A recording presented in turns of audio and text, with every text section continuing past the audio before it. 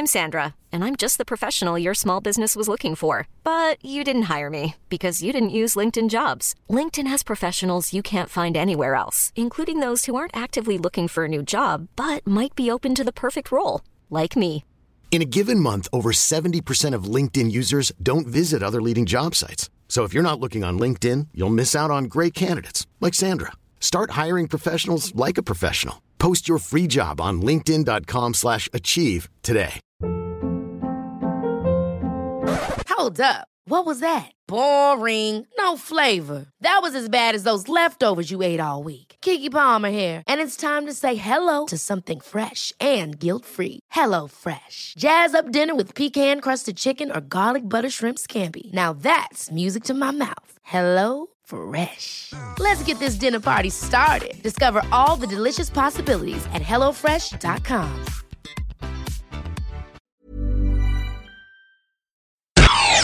You're listening to AI Audible, the new narrated article podcast from the Anfield Index podcast channel. Klopp and Chan have a plan, by Trevor Downey. Here at Latest News, we have an agenda. It's not a Trumpian agenda. There's no snake oil being sold. It's just that, without straying into self-delusion and inaccuracy, this column will always aim to present what's new around Liverpool Football Club in the most positive way possible. And granted, the very fabric of that policy had nearly been rent asunder by the awfulness of the first 6 weeks of 2017, but here we remain, with big daft grins on our faces and the remnants of a dream in our souls. The season still offers the potential for joy and satisfaction in the attainment of worthy goals. Initially, as the wheels effectively came off the Redmen's chances of being champions, many of us were irked by the evaporation of what had seemed like a realistic title challenge. It was hard to recalibrate expectations after allowing the thought of finally winning the league again to take hold in our poor, damaged minds. Top 4 talk was for losers. We were angry, some still are, and that's fair enough. However, in the wake of the superb win over Tottenham, we were able to look at the Barclays Premier League table again, able to watch Match of the Day again, able to enjoy football again. It was really that significant. Liverpool are well placed in what now appears to be an absurdly tight battle for the automatic Champions League places, with Saturday's opponents, the 2 Manchester clubs, and Arsenal. There is a tangible and worthwhile reward to aim for. And for the sake of our mental health, we should temper our disappointment at opportunities squandered and revel in what remains possible. Of course, it comes as no surprise that throughout the hellish opening of the year, Jurgen Klopp had maintained his pathologically upbeat demeanour. As fans vented spleen, journalists conducted premature postmortems, and ex-Red gobs for hire whined on multiple media platforms, Liverpool's German gaffer reinforced in his players' minds the same ideas he always has. These players were good. They'd played excellently. They would again. Another of the club's Teutonic types, Emre Can, has been the subject of much of the negativity and criticism. The tonsorially magnificent midfielder was also the focus of contract speculation, but he insists that Klopp kept the Red Men together throughout the wretched run of results.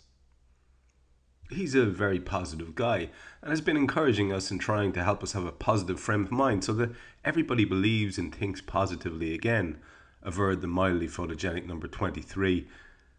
We have had lots of meetings and he tries to motivate us because he also knows that we cannot forget the good times that we've had this season.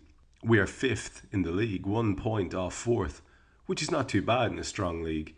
We know how quickly things can turn around in football. We have to stay together, be one team and look forward.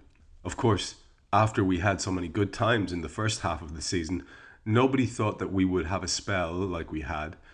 I think we can learn a lot from the past month and come back stronger. The target's always been to finish in the top 4 of the Premier League, and we want to play in the Champions League next year.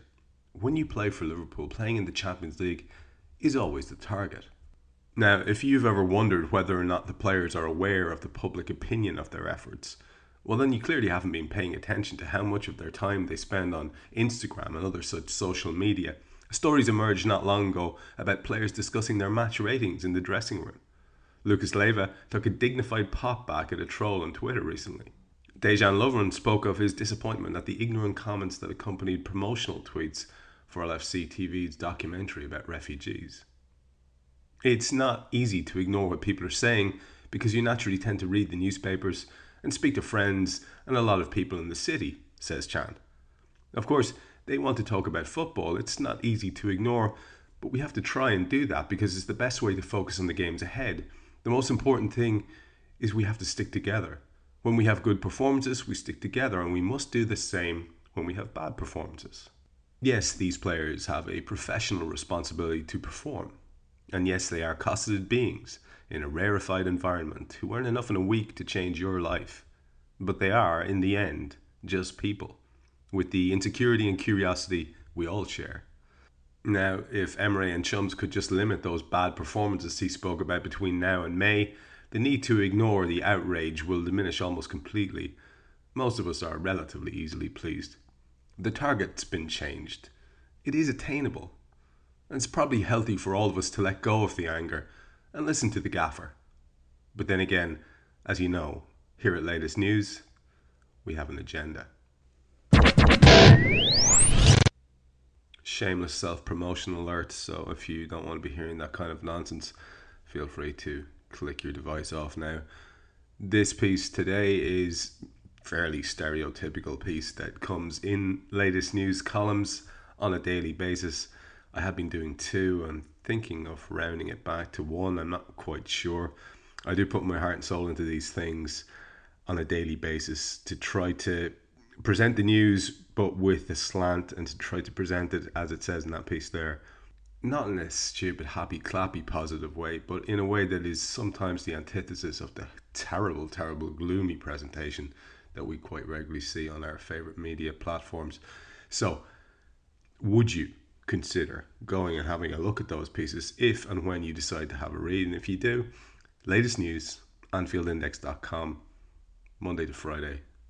Yours truly, talking nonsense. Cheers. Thank you for listening to AI Audible. You can read this episode's article along with many others on AnfieldIndex.com. You can download our AI channel app on iOS and Android. And you can find all our AI Audible episodes on Twitter at AI Audible and on AnfieldIndex.com.